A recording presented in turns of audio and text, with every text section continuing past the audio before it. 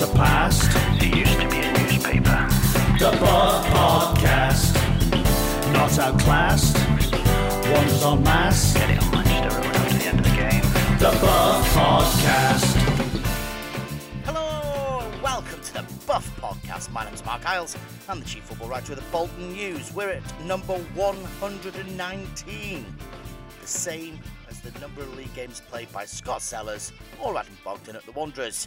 Now name me one more podcast that had dropped a stat bomb that early. Coming up on this week's show, another late goal clips the Owls' wings. We look back at a dramatic game at the Unibowl. Wayne Rooney could be on his way, but do we have to worry about the bigger budgets in League One next season? We give you a little glimpse of the great big Bolton Wanderers fan survey in the Bolton News, and what we found out might just surprise you. But first, well, last week we played a clip of Dave Hickson commentating on a Bolton Wanderers game, and we asked you to name the opponent. Not quite as easy last week, was it, as the first one? We got two correct answers. There were about 5 wrong ones, but about 2 correct answers. So Darren Grimes and Gary Winstanley, I salute you. It was Burnley. And there's a Buff mug coming your way in the post. But we've got 2 more Buff mugs to give away this week, and I guarantee I'm going to get more correct answers this time around. Listen to this clip, and I want to know, remember, who are Bolton Wanderers playing against? It's got through here for Nolan, and Kevin Nolan in with a chance.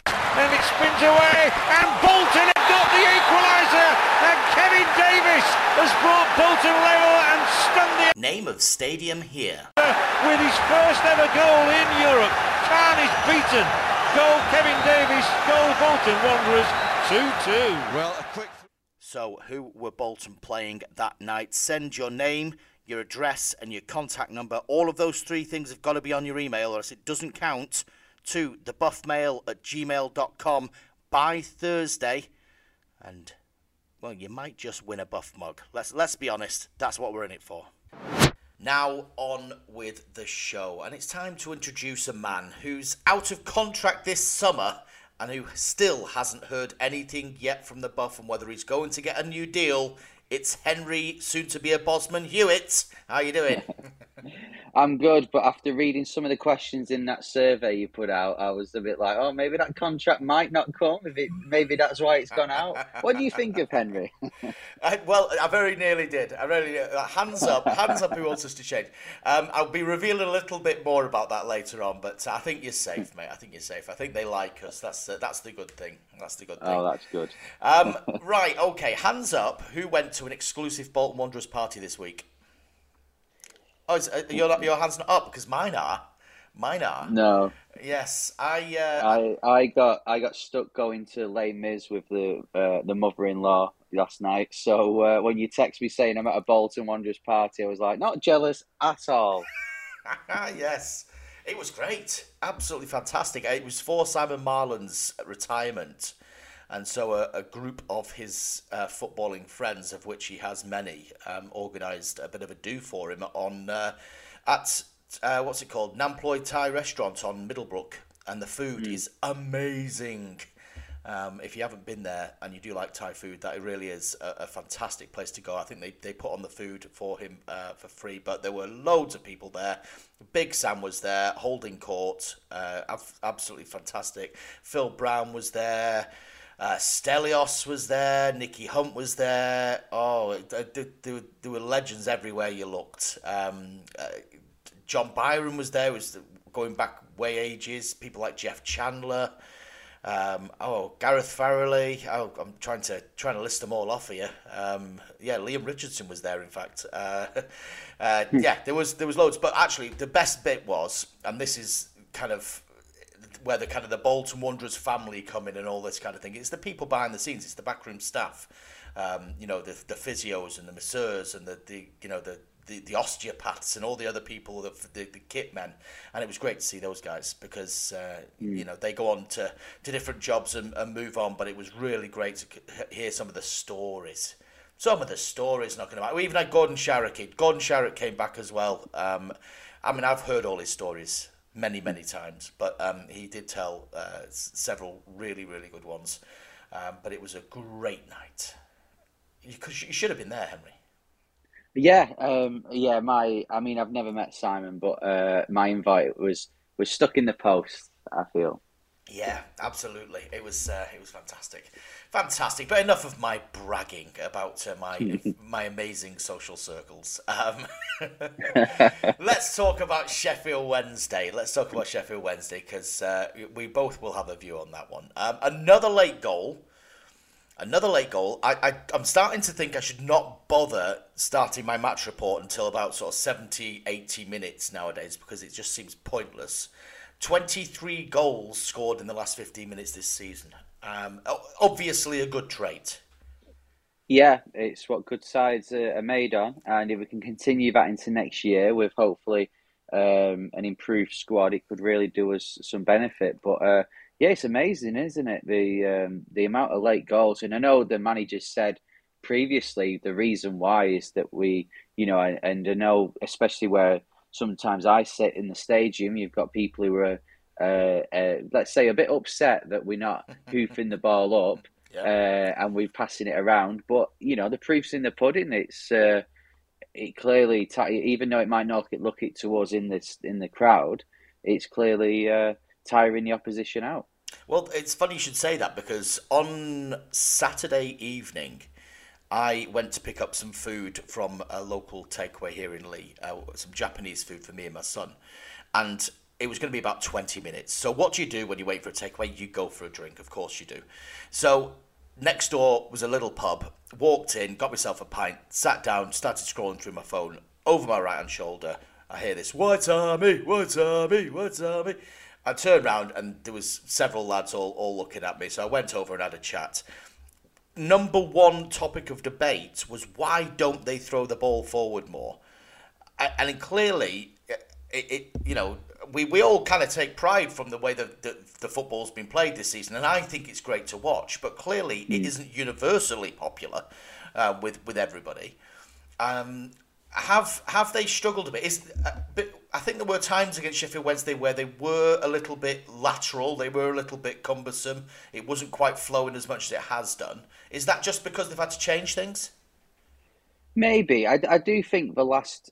Well, you could include the Wigan game as well. So the last 3 games, there's been patches where we've been giving the ball away. I thought the first half on Saturday, they were quite poor, to be honest, in my opinion. I thought they were giving the ball away.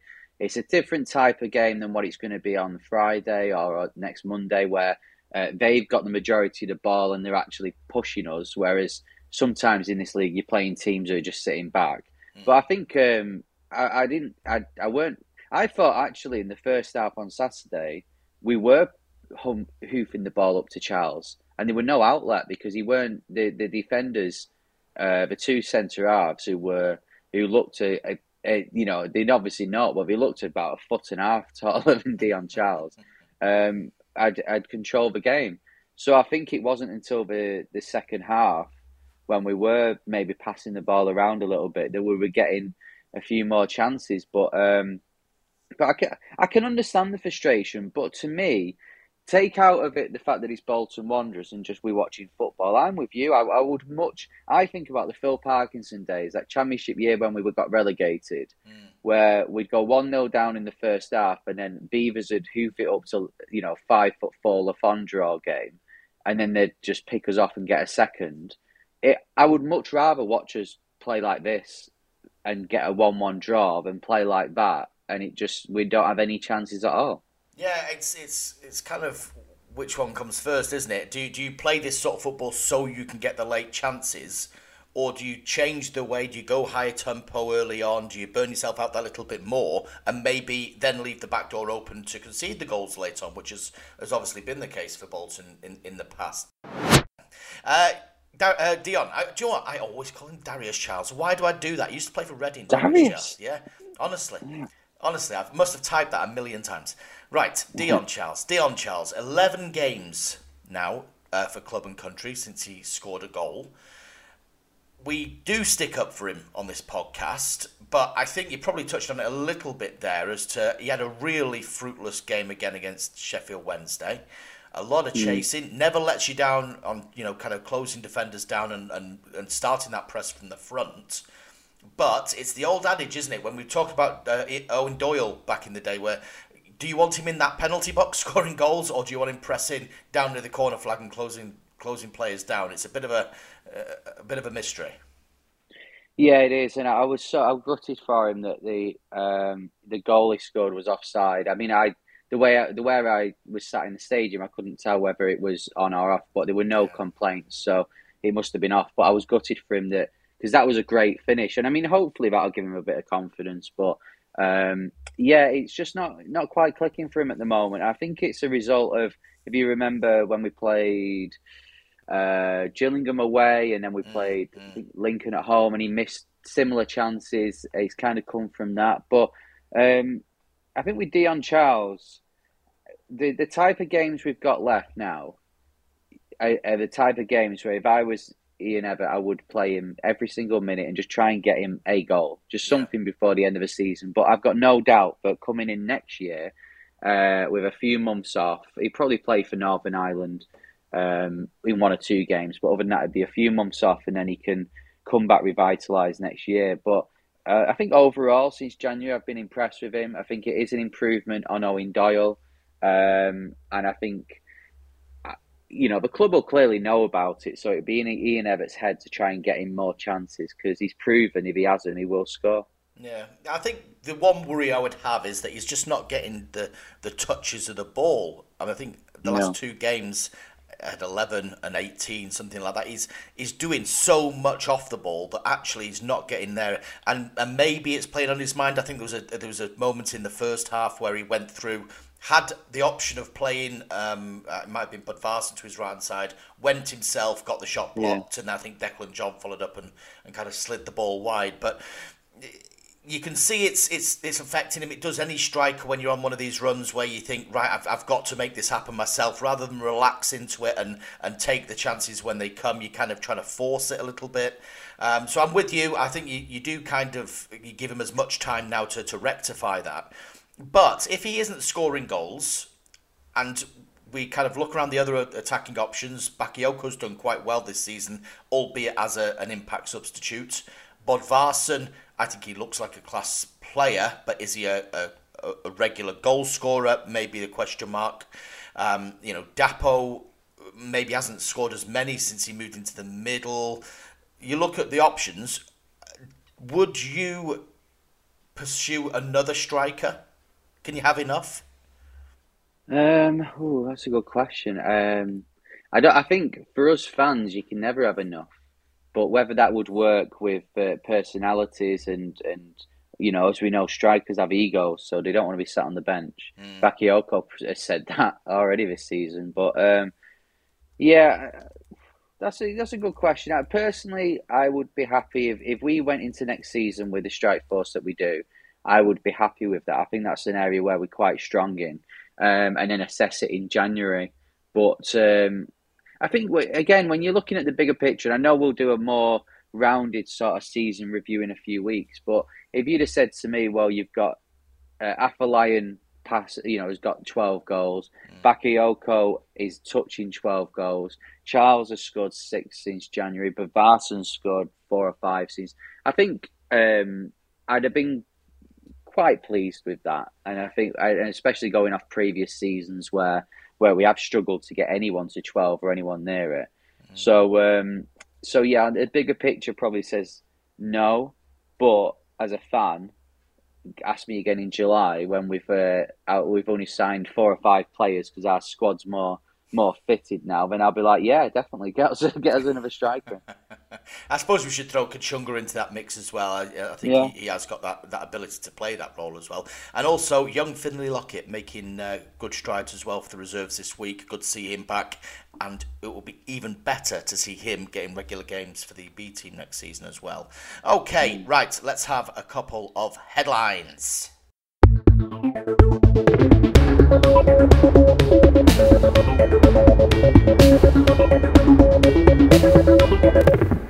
News.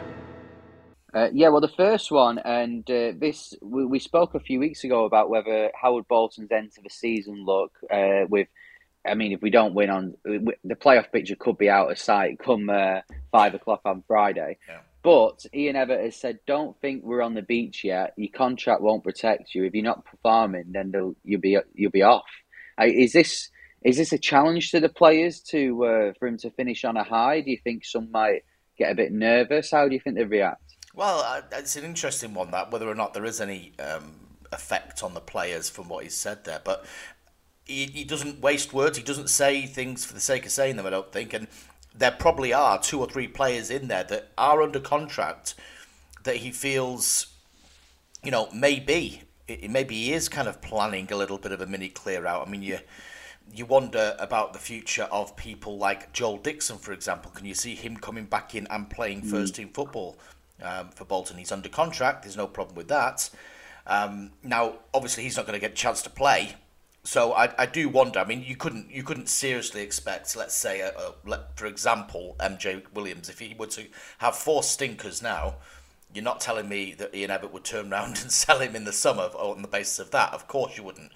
But based on the whole season and based on what he feels he can bring in the summer, he is going to have to make some ruthless decisions because he has to level up. And everybody, when we came into this season, was looking at the promotion team and saying, "Oh well, it's great to keep people together, and we need to use that spirit and all that sort of stuff."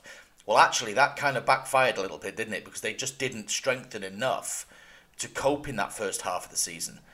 So now he's in that situation again, whereas Bolton have played really well since January, and you'd be inclined to say, "Okay, well, let's see what they can do now for the first half of next season." But actually, it's the old thing about striking whilst the iron's hot. The iron's hot now. Yeah, and I think you're right there about last season, that maybe they were a bit too sentimental, and that proved at the start of the season. And we've got to remember that Football Ventures, they're not afraid of making a big decision. If you look at the probably our 3 big players from last year, being Sarcevic, Doyle, and Santos. Well, 2 of them have gone now. Yep. So they're not afraid of that. And yeah, there maybe are a few. There's, you do look at the likes of Santos and Dapo and, and 1 or 2 others who are playing out of the skin, like Dion Charles isn't going to be going. There's a few players that probably could have stinkers in the next 4 games and still be here next year. But I would say the majority of the squad, if there's a better option, you're going to have to go with them, because this squad is a mid-table League One squad. Okay, you could argue since January that they're probably a playoff League One squad with how we've improved, but still, this Football Ventures and Ian Evatt don't want to be just a playoff squad. They want to be top of the league. So yeah, there probably is quite a few players that are looking a bit nervously over the shoulders. Yeah, I think there's a couple of players that are out of contract and that are quite obvious decisions for Bolton to make. Maybe a couple of the younger ones, you 50-50. It depends on where they see them in the kind of the B team setup. But I think with the senior ones, it's quite straightforward and cut and dry what's going to happen in the summer. But yeah, it's just those ones with maybe just a year left on the contract. Do you see them progressing? Do you see them being part of an automatic promotion chase? Then I think there are some big decisions to make. But right, let's have another headline. Ian Evatt has also said that looking at the teams that are coming down from the Championship, we thought it was a big league this year with the teams involved in it. Well, with the top 3 being Wigan, MK Dons and Rotherham, that means that most of the big teams are going to stick around in League One and be joined by Derby plus Peterborough and Barnsley that have got Championship money behind them. It's going to be difficult next year, isn't it? Lovely backhanded compliment there for Wigan. Yes, I totally agree. And he makes a very good point here. I think he's made it already this season that even in this year, when you look at the top half of the table, of which Bolton are bottom of that top half of the table, that's where the money is pretty much. And then you look at the bottom half of the table, and I don't think there's anybody down there that if you were to separate on budget, for example, I don't think there'd be anybody there that's out of that that sort of zone. In fact, Joe, I'm going to bring the table up. This is live reporting here.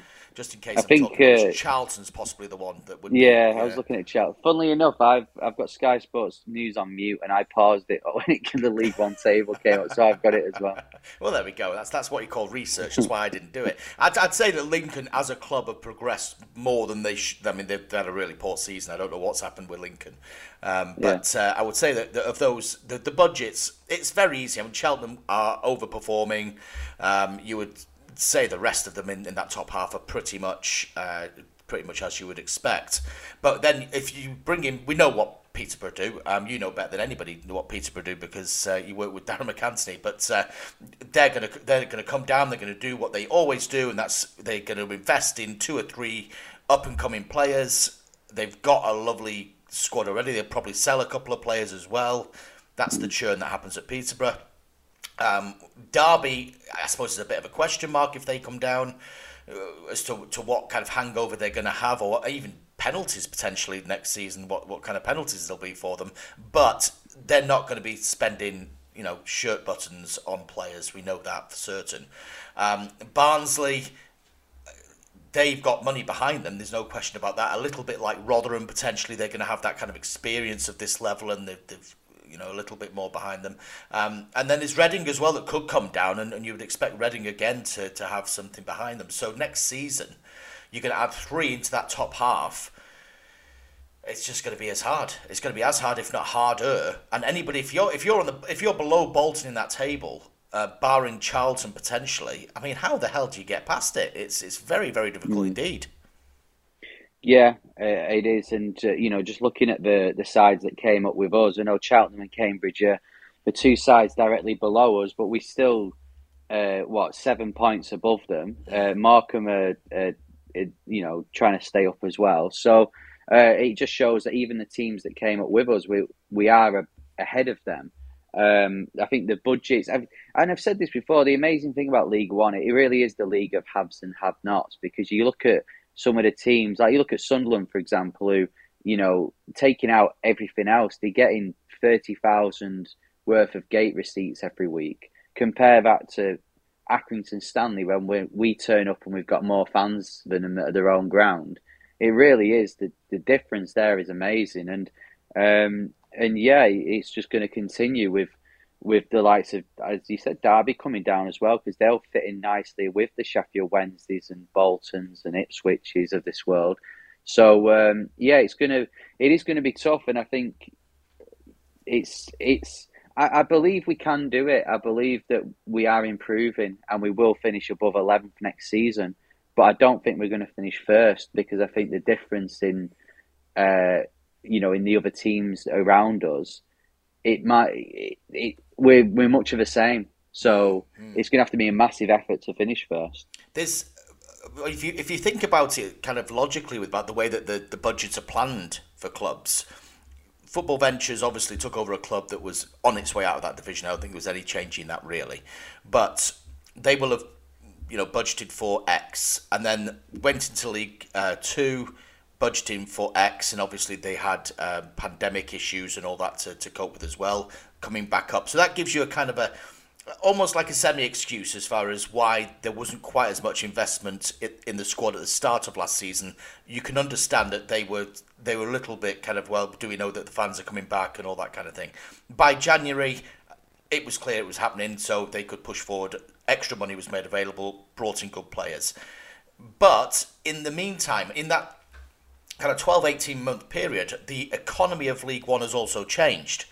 So they're now, for me, looking towards almost like the Championship budget they would have originally planned had Bolton gone up this season. They're going to need to supply that for Bolton to be able to get into the Championship, let alone be in the Championship. They're going to have to push the boat out a little bit. Now, that will challenge the whole ethos of being sustainable and all that kind of thing that they want to do, because they're not going to find twice as many fans. I know there's been great season ticket sales, but it's not going to be that much more than this season. So there's always a gamble. There's always a gamble in football. You can't. It's impossible just to sort of mill along with a mid-table budget and expect success. That's a rarity. It's a real rarity, and I think maybe this last few months has been an eye-opener for Ian Evatt and for Football Ventures. Yeah, well, we need more Swiss investors parking the helicopters on the training ground, don't we? Yes. If Mr. Zurich would like to get in touch, I can recommend a patch of grass to land your helicopter on. It's fine. Let's have another headline. Well, Gethin Jones has said this week that he's more than happy for Marlon Fossey to be back at Bolton, as join the queue, because I'm sure every fan and yourself want the same thing. I thought Gethin, in his new role, playing more centrally with Marlon Fossey, I thought he worked really well. So, again, we're talking about squads for next year. If that was how we started the season, next season, then I'm more than happy with that. Yeah, we spoke the other week, didn't we, about whether or not there'd be a slight gamble potentially on Fossey and his injury record, much like Declan John potentially when we decided to sign him last summer on a permanent basis. But, I mean, for me, it's a no-brainer. If he's available and Bolton can afford him, it sounds very much, from all the sounds coming from Fossey's camp, Fossey's social media, that he's clearly enjoyed his time at Bolton, and he quite fancies coming back. Players are not daft. They know what they're doing when they're putting out little video vignettes and such like of the horizon over the Uniball and all that sort of stuff. So it's looking good on that front. But having Gethin and Fossey on that right hand side, I think that's a good start. I think you'd be well happy to see that start the season, wouldn't you? Yeah, I definitely agree with that. Right, the next headline, you've been crunching the numbers on why Bolton are always seem to be playing catch-up during games, which is funny. We look at our last 3 games, we've drawn them all 1-1, and we've had to come from behind in each game. It's absolutely bizarre, some of the trends that we picked up. The average minute of an opposition opening goal is 27. Which is pretty down on the league average, which is just over 31. So they concede early goals. They've conceded 11 times in the first 15 minutes. So only Cambridge have actually done more than that. So there's clearly, if there's a time zone where it needs to improve, it is that first 15 minutes. And I can't quite put my finger on exactly why that's the case, what they're doing wrong, whether or not it takes them longer to wake up and there's more individual errors there. I think that's probably the case, because when you look at the XG, i.e. kind of measuring the quality of the opposition chances, it doesn't really increase that much early on. It's pretty level all the way through the game. Bolton will give you as good a chance in the first minute as they do in the 90th minute. But the evidence is there that they concede a lot more goals in that first 15 minutes. So it's clearly an individual error thing. Whereas we know for a fact they score a lot of late goals. And weirdly enough, their XG doesn't increase that much at the end of a game, a little bit, but it actually increases a lot more. They do virtually nothing in the first 15 minutes as far as create decent chances, and then it kind of pumps up either side of half time and then a little bit more towards the end. But the big increase is between that first 15 minutes. So clearly, both going forward and defensively, that little time period is somewhere they can improve. So when you're watching as a supporter from the stands, where do you see that improvement actually taking shape? It's difficult, really, because I do feel that for the majority of games, we mentioned it before about do you start really fast. I can't think of many games where we've started really fast. The opposition do tend to have a bit more of the ball. And now I may be wrong. My uneducated eye may be wrong with that. I'm sure if Ian Evatt was listening, he could probably pinpoint a few games where that's not been the case. But to me, that does seem the case. So I don't know whether we're easing into the game, whether we're trying to get a feel of the ball, and that's where you're prone to a few mistakes. I think the situation on defending corners and set pieces has been a bit disappointing, especially at the start of the season. So maybe that has something to do with it. I'm not sure, but it's sometimes you can't help conceding goals in the first part of matches. But I'm sure if you looked at all them 11 goals we conceded in the first 15, 20 minutes, whatever it was, you could probably look and think, like, I think back to the Wigan one away, like, it can be avoided. So Yeah, it's as a fan, it's definitely disappointing when you turn up to a match and you go 1-0 behind in the first 20 minutes. Because even though in your head you think, well, we have come back and not lost matches when we've done that, it still deflates you a little bit. Yeah, I mean that's the important thing to say. They are coming back to regain points. They've recovered more points than anybody else in the division, which is a really good trait to have. It's not a dig. It's more a case of you're looking at finer margins to try and improve the whole result set next season. And I think that kind of first, if you break it into 30 minutes, you're actually twice as likely to see Bolton concede in the first 30 minutes than you are in the next 30 minutes. Over the course of the season. These are all averages, of course. There are obviously examples where it's happened. At home, it's quite a rarity to see Bolton swamped early on. To be honest, I think I can think of a couple of games where it's been, like Wigan, for example, or I think Rotherham when they came to the Uniball were very good early on. Shrewsbury absolutely tore into. Gillingham was another one, tore into Bolton early on, but very rarely. They normally ease themselves into the game with that possession football. And maybe that does account for the fact that they're not trying to bomb forward, they're not trying to do anything, they're trying to just get the rhythm going, and it kind of builds to a crescendo, obviously towards the end of a game when they're scoring more goals. But it's interesting because you're always looking for ways you can improve, and maybe there is something they can do to just make it that little bit themselves that little bit more threatening early on.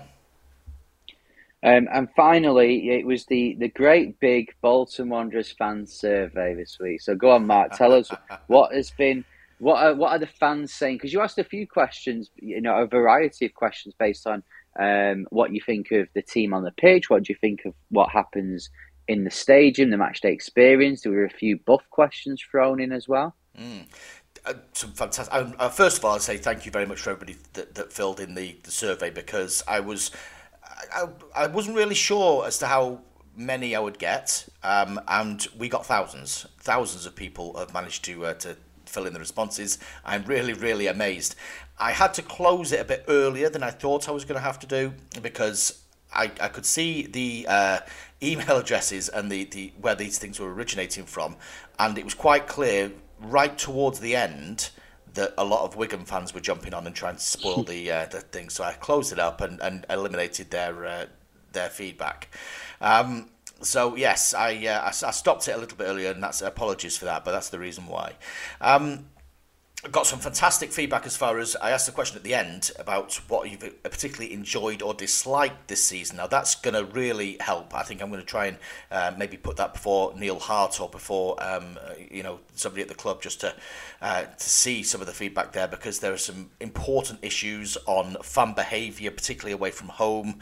The fan experience at home as well, that people are either disappointed in or they want to know more about what's going to happen. But the general consensus is that there's a really good connection with the club at the moment, that a lot of fans feel as connected now as they ever have done, which is really really good. I will. I don't want to spoil my story for next week, so I won't go to chapter and verse on it. But if I bring up that particular question, I did ask, how does your personal connection to the club compare with recent years? As in the terms of a percentage, 69% of people said it was stronger than ever, which is very, very positive. And 26 said same as before. So we're talking about about 5% have said it's either weaker or weaker than ever. A handful, and you always, with any statistical analysis, you take out the outliers, because there's a lot of people that just go around ticking tens and ones just for the sake of it. So really, the vast majority are feeling quite good about the club at the moment, and that's a good thing. That's a great thing, particularly with Bolton in mid-table in League One. I mean, does that surprise you at all? No, I don't think it does. I mean, I filled it in, and I put stronger than ever because I genuinely feel that way, and it might come off the back of what happened a few years ago.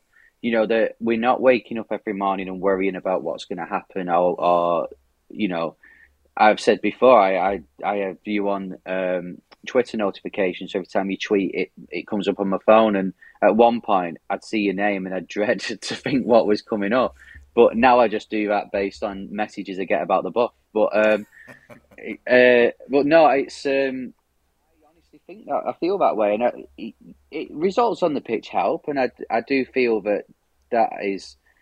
Even though we are mid-table in League One, we've still had some good moments this year. We've not had to worry really about relegation, so that helps.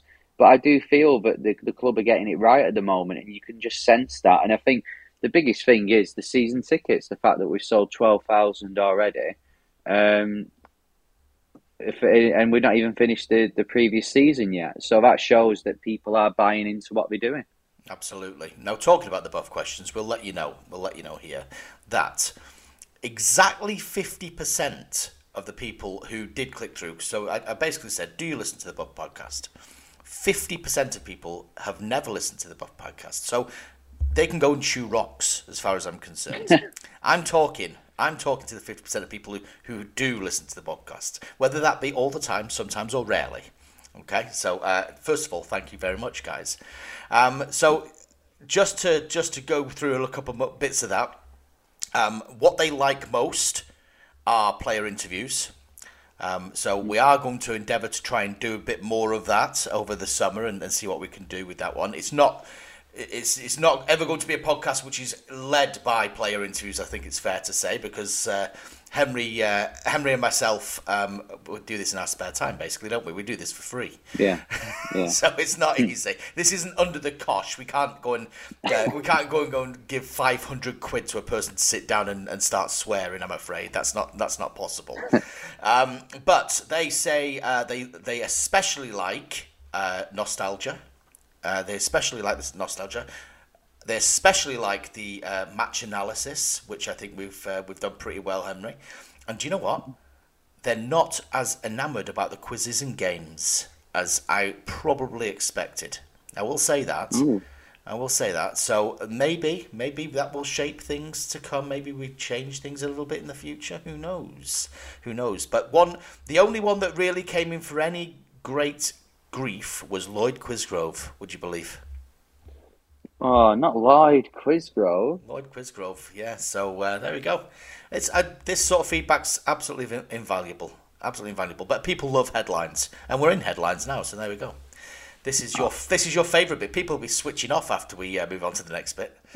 Yeah. That's the way it goes. No, but it's hey, we're here to cater to the audience, and if there's any, but like with Danny Shitter, a few people were saying they were getting a bit bored of it, and we knocked that on the head for a little bit. So. Any criticism or not criticism, any feedback is good feedback. Yeah, I think any criticism, as long as it's constructive, is always good. Is good feedback. But yes, well, look, I love it. I've loved reading through all the comments, and it's going to make a really good story, that. But let's move on, and this is my favourite bit of the week, and this is correspondence. Is that Philip Moraes?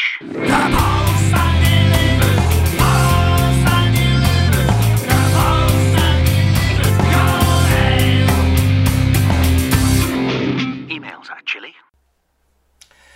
Yeah, so every week we get emails in from you guys who do listen, the 50% of the massive. And last week we were talking about players who were underrated in their time, and we've had a few emails on that one. But John Wesley sent the best one because, there was no preamble to it. There was no kind of like, Dear Mark and Henry, I love the podcast, just like bish, bash, bosh type of stuff.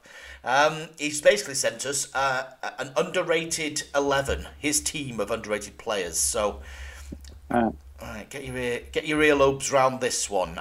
In goal, we have Jim McDonough. He says, massive presence in my first Bolton team and good for a goal too. Jim famously. Jim may well be one of the players who does come on and talk to us on the podcast, by the way, because we've got him lined up. And here's another one, would you believe? Right back, Peter Nicholson. Never gets the praise he deserves, but picked out by Jimmy Armfield as his own successor, so that's good enough for me, he says. Nico's a great lad. We're definitely looking forward to speaking with him. Centre half, Paul Jones. Probably rated by Bolton supporters, but not by England, and that's why he makes my list. Surely you remember him, Henry. He's the best... well, you won't remember him, obviously, but famously, he's the best defender that never played for England. Yeah, he was with Big Sam, wasn't he? The Yeah, partnership, is that right? Yeah. he is. He was. I thought he would be there last night actually, but he wasn't. Another centre half who you will remember, Chris Fairclough, quiet man of the 96-97. He says so much class rather, and scored crucial goals. Fairclough. He did, yeah. He did get a few, and as well, he to say that for most people, Gudni Bergson is one of our best centre halves of the last 30 years. He forced Bergson to play at right back.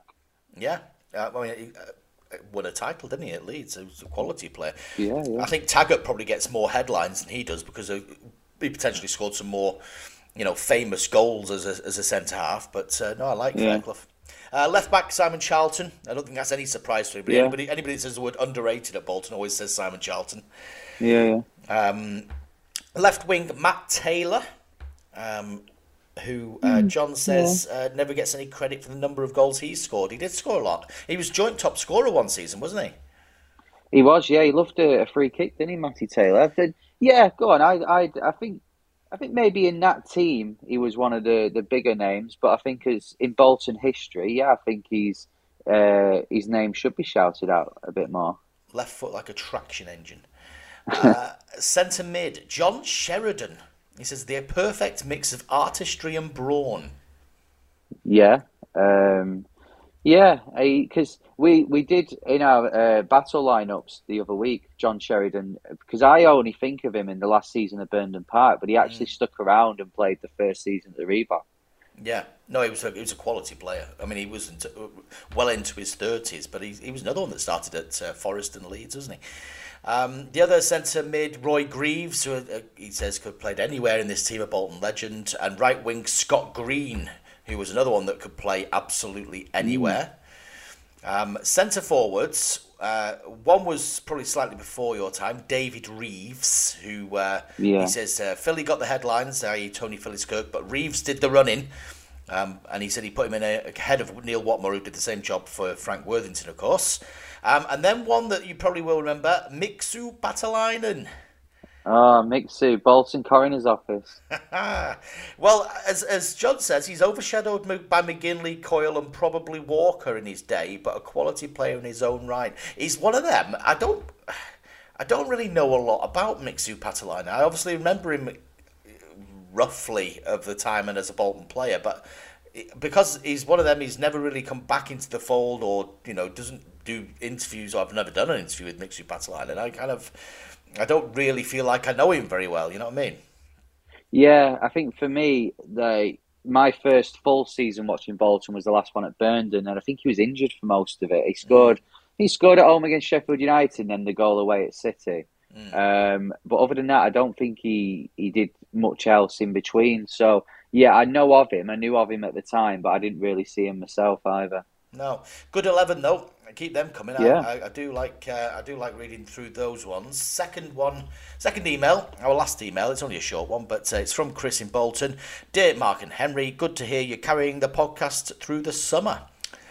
We did say that last week. I'm kind of regretting that now, but no, man, we've said it, so we'll do it. Where can we expect you to be recording from in the summer on pre-season tour? Do I hear the waves crashing in the background, or maybe the bells of a German cathedral? He says. As you pointed out before, I do this for free. So if you do want to reward me for my work on the buff, then yeah, if it's a nice location we're going to, feel free to take me with you. But Bolton have loved the Premier League days was sort of Scandinavia on it, but I think now it's more Scotland, maybe Wales or Loughborough University again. Oh, as long as I have to go back to Loughborough University. I mean, it's a lovely campus, but goodness me, it was boiling there. There was nowhere to hide. It was so hot. Poor Dennis as well on that day. It was horrible. Yeah. So I don't know. I've not heard anything about pre-season yet. It doesn't feel right. I should have asked last night. I'm sure I could have found something out. But they were trying to sort out a game in Germany. Remember that Magdeburg or whatever they were called that came with the away fans and played the reserves in an afternoon? Yeah, and then had flares and stuff in there. Yeah. Well, they were trying to organise a return game, and Simon Marland, who obviously is now retiring, he was kind of like central to that because I think he fancied going over there. But it's normally down to Simon. So whether or not that changes, whether he's already done it or not, I don't know. Pull your finger out, Simon. Let me know what's going on. I don't think I want a waves crashing one. I mean, if it'd be difficult to record at the beach. The Wi-Fi would be crap normally. Yeah, true. When was the last wave? Was that when you went to Newport? The last where it was near the seaside. That was the best one. The best waves one was Athens, but that was about 15 years ago. That was gorgeous. Yeah. That was It absolutely sounds. amazing. I don't think Ken Anderson was paying for a trip to happen. No, that was a Phil Gartside one. That was the first pre-season tour I went on with Phil Gartside, in fact. And they were in a hotel that was unbelievable at the top of one hill, and then you had to walk down the hill and then up the next hill, and that was my hotel that was considerably less unbelievable. But it was still on the Athens Riviera, so it wasn't terrible, I might add. I have stayed in much worse. But that was a very expensive trip. I don't think Bolton nowadays would be bothered for that one. I would be happy to do Ireland. That'd be nice. Go over to Ireland. Yeah. See what Doyle can sort out. Yeah, we could. Yeah, well, it'd be middle of our season, won't it? So Yeah. that'd be good competitive match. Yeah. Right. There we go. You heard it here first, boys and girls. We're campaigning for an Irish pre-season. Okay. You don't like them, but we don't care. We're having battle lineups. Battle lineup. Battle lineups.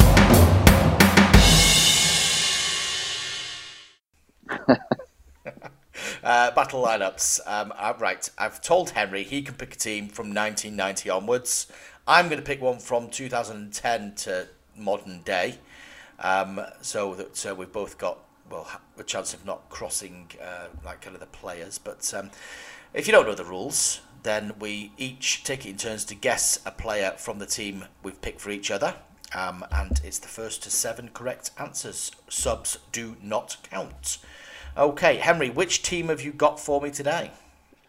We're going back to the 31st of May, 1999, Bolton v Watford at Wembley. Oh, right. Okay, and you're going to the... what was the date? The 8th of April 2014. Bolton beating Doncaster 2-1 in the Championship. So that was on a... I remember that. I was in Amsterdam, actually, when that game was played, and must have been the only person in Amsterdam checking his phone for the goal updates of Doncaster v Bolton. Right, okay. So let's... who's going to go first? Go on, you can go first. Right, so 1999. Let's start with... This is Colin Todd, 1999. Actually, it's not Colin Todd. It's No, it's Colin Todd. It is Colin Todd. Why? Oh no, yeah, because Sam was like, oh my god. Right. Okay, I'm going to go Per Franson. Let's start with Per. Per did play. That's good. Okay, you can have a go now. Oh, this is a tough one. This is a tough era to try and remember. I'm going to go Joe Mason. Joe Mason scored, and that is correct. Right. Okay, come on.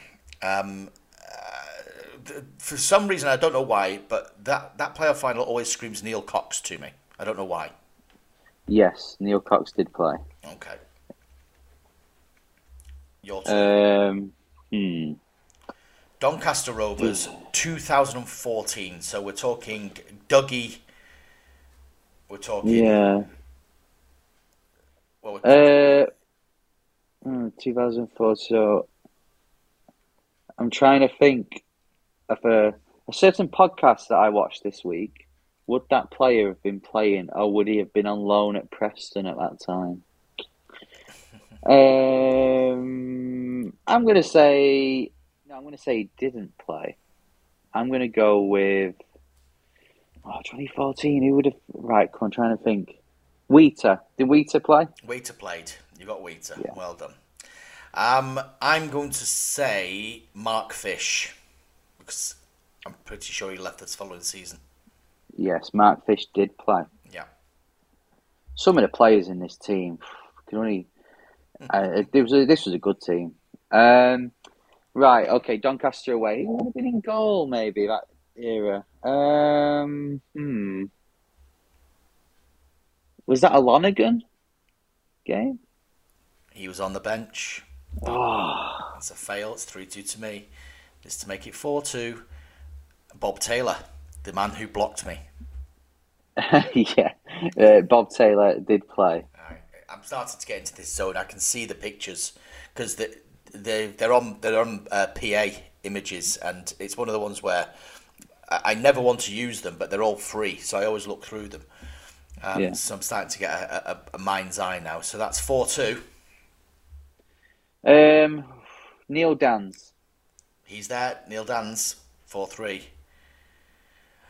I'm going to say Goodney. Bergson was on the bench. Oh, sod. Right. I mean, it tells you how good this team was, the fact that Bergson was on the bench. Yeah.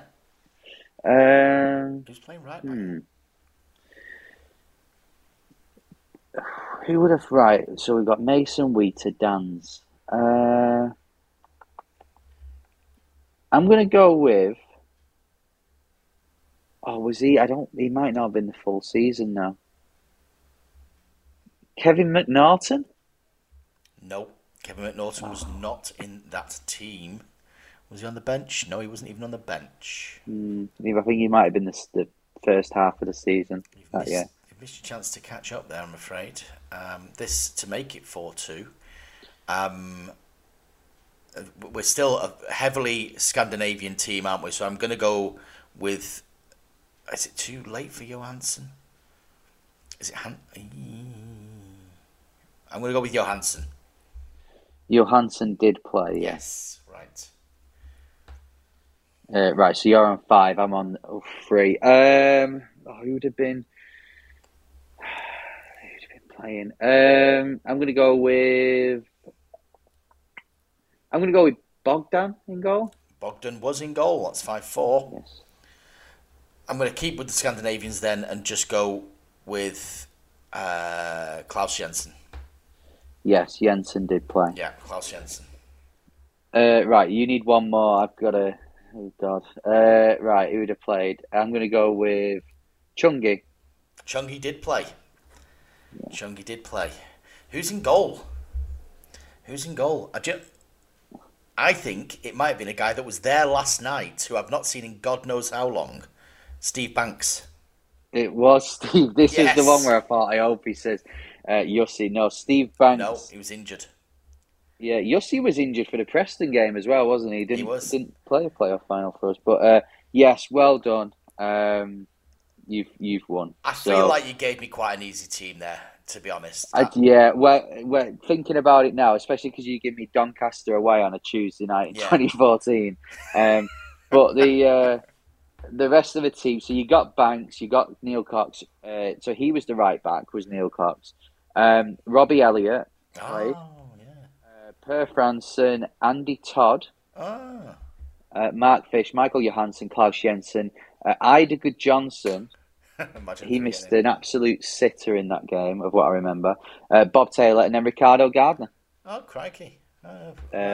This game was my first trip to Wembley supporting Bolton, and in tears at the final whistle, my dad turned to me and went, "Don't worry, Henry, there'll be plenty more of these." And he was right, he was. It's a game I just know, because we almost obliterated it from history. I barely... I've looked at the pictures lots of times, as I explained there, because they're free on one of the agencies we use. But I just don't know anything about the game itself. I don't think I've ever watched the game all the way through, if I'm being brutally honest. But there we go. Yeah, well, they got an overhead kick, didn't they? Yeah. Wright, I think it was, who scored that. Your team, the Tuesday night in Doncaster, by the way, in 2014, Bogdan in goal, you got Alan Hutton, At right back, Zat Knight at centre half with David Wheatery-Gott, and Tim Ream, I assume, playing left back at that time. So midfield, a static three of Neil Dans, Mido Kamara, and Jay Spearing. Spearing. And then Chungi, you got Mason, you got Lukas Jutkovic, the other striker. Of course. Yeah, of course. So it must have been the season that Craig Davis was in Preston. Yeah, I think Craig Davis was not on the bench anyway, and he was probably not happy and swearing about it as well. Right, okay, well that's one quiz for this week. We'll review this. We'll have a little think about it over the summer and see whether or not these continue or not. But one thing I would like to continue is a little bit of culture that we bring on the show. And the poets have produced the goods once again, and Henry gets to listen to it this week because we're not that pressed for time. This week's submission from the great bard of Breitnut is entitled Greta Steinsen. So I shall read Greta Steinsen for you now. I begin. Born in Iceland, in a fjord, young Steinsen was never bored. For in his town, known for its herring, he learned to play football, and wearing young boy's kit, he stayed in a garage. Miss Iceland's hand he took in marriage. He came to Bolton, scored against Stoke, made Gareth Bale look like a joke. But in came Coyle with table tennis, Tunchai, Sordell, all like menace. And in the end he went to Turkey, but we miss Greta's rather quirky Icelandic ways, which then were gone, and now they're back with Big Man John. The end. That was very good. I enjoyed that. Greta Steinsen, he was a good player, wasn't he? He's a great player. Yeah, we've done very well with Scandinavians. Very well with Icelanders. I think Bod Varson's got it in him to be a really top player for Bolton. I really do. I hope he gets over that back injury. So let's see it out by talking about what's going to be this Easter weekend then, because we've got Sheffield Wednesday. Sheffield Wednesday's happened, Mark. That's already happened. Put it in the past. It's done. It's dusted. You're going to Doncaster whether you like it or not. We're going to Doncaster. We're going to turn up at Doncaster, promise. And then we've got Accrington Stanley at home on Easter Monday. Is this a 6-point weekend for you? Can you see it being a 6-point weekend? Yeah, I can do. I think Doncaster away, I can see it being a nice sunny day and we get a 3-0 win. Comfortable, a full away end yet again, and I'll be there, so I'm hoping that anyway. When in reality, it's possibly going to be a lose 1-0 to a team that, as I look at the table now, I've got a minus 46 goal difference. But I think when Doncaster came to play us, they were one of the worst teams I've seen this year. I don't think they've improved that much. They may have a bit more fight about them to try and stay up, but let's face it, 5 points. Well, I guess if they win, they put themselves in a good position. But I think we'll win this. I think it'll be a comfortable one. And then Accrington at home, I think. You know what would be nice about Accrington, because they've lowered the ticket prices, so we should get a good gate. We've done that before, and we've let it. We've let ourselves down. So hopefully we can get a good performance there too. Because Accrington are, I guess, playing for that last place in the top half, aren't they? For 12th. So. Yeah, they're the ones that they're perennial, overachievers as far as budget's concerned. I kind of almost discount them. I almost expect them to be top of that little, kind of lower bracket in League One. I don't ever see them going above that necessarily, but it'll be interesting because Dion Charles. I mean, if he's going to score against anybody, surely it's going to be Ake on Monday. Well, yeah, that's if he plays, because for some reason this year, players, when they played, I think Sarcevic, Dempsey was another one. When they're playing against the former clubs, they suddenly get an illness. I've noticed. That would be a bit harsh. We don't do conspiracy theories, but if we did, Henry would do them brilliantly. I'm not quite as optimistic as you. Accrington have been a bogey team for starters for Bolton. I don't think I've ever seen them play particularly well against Accrington. In fact, have they ever won in this? No. Incarnation of Accrington? I don't think so. Are they one of the sides that we haven't beat? Because there's famously, and what was annoying, did you notice Port Vale did it a few weeks ago where they've beaten everyone in the 92? And I think we're 4 teams off, and I was gutted. That could have been us. We could have been the first ones. Yeah, I mean, the Sutton would still bugger it up for us, wouldn't they? Really, but Yeah. I think the problem with Accrington is because they actually rebooted the club. Every time I say they've never beaten Accrington, somebody chips up and said, "Yeah, but actually, this version of Accrington started in 1914 and yada yada yada yada." So I'm staying out of that. I'm staying out of that completely. Yes, they still haven't beaten them since they lost 7-0 at the Crown Ground or whatever on earth it's called. They still owe them one for that. I would like them to go and beat Doncaster. I think they're there for the taking. I know they beat Crewe last weekend, but really they've had a wretched season, and they will have to come and try and beat Bolton. So really it's made for Bolton to go there, pick them off and score a few goals. I hope the injury issues don't make that too much of a problem for them. And then Accrington, as you say, there should be a good gate Easter Monday. Tickets £10 and £5. Get down there, enjoy the weather. Hopefully, work off some of those that Easter egg energy, and hopefully, hopefully they can see it through, because it'd be nice to go into the Mark Isles derby at Cheltenham. Oh God, you know what? It's getting to the end of the season where team names, player names, they're completely just replaceable now. It could be Darius Charles, it could be Dion Charles, it could be it could be Dion Warwick, it could be anybody. I'm just going to say names now, but yes, I need a summer break is what I need. Yeah, don't we all? But as you said, with the Buff, we're plodding along. We're going through the summer. Yeah, we might not get the names right, we might not get the stats right, but Bayek will plod on. We'll plod on whilst other podcasts take a 6-month hiatus. But anyway, until yet another, I think it's episode 120 actually next week, so that's a bit of a milestone. Until that does occur, I have been in need of a break, Mark Isles. And I have been bright-eyed and bushy-tailed Henry Hewitt. And this has been the 50% of viewers enjoy the Buff.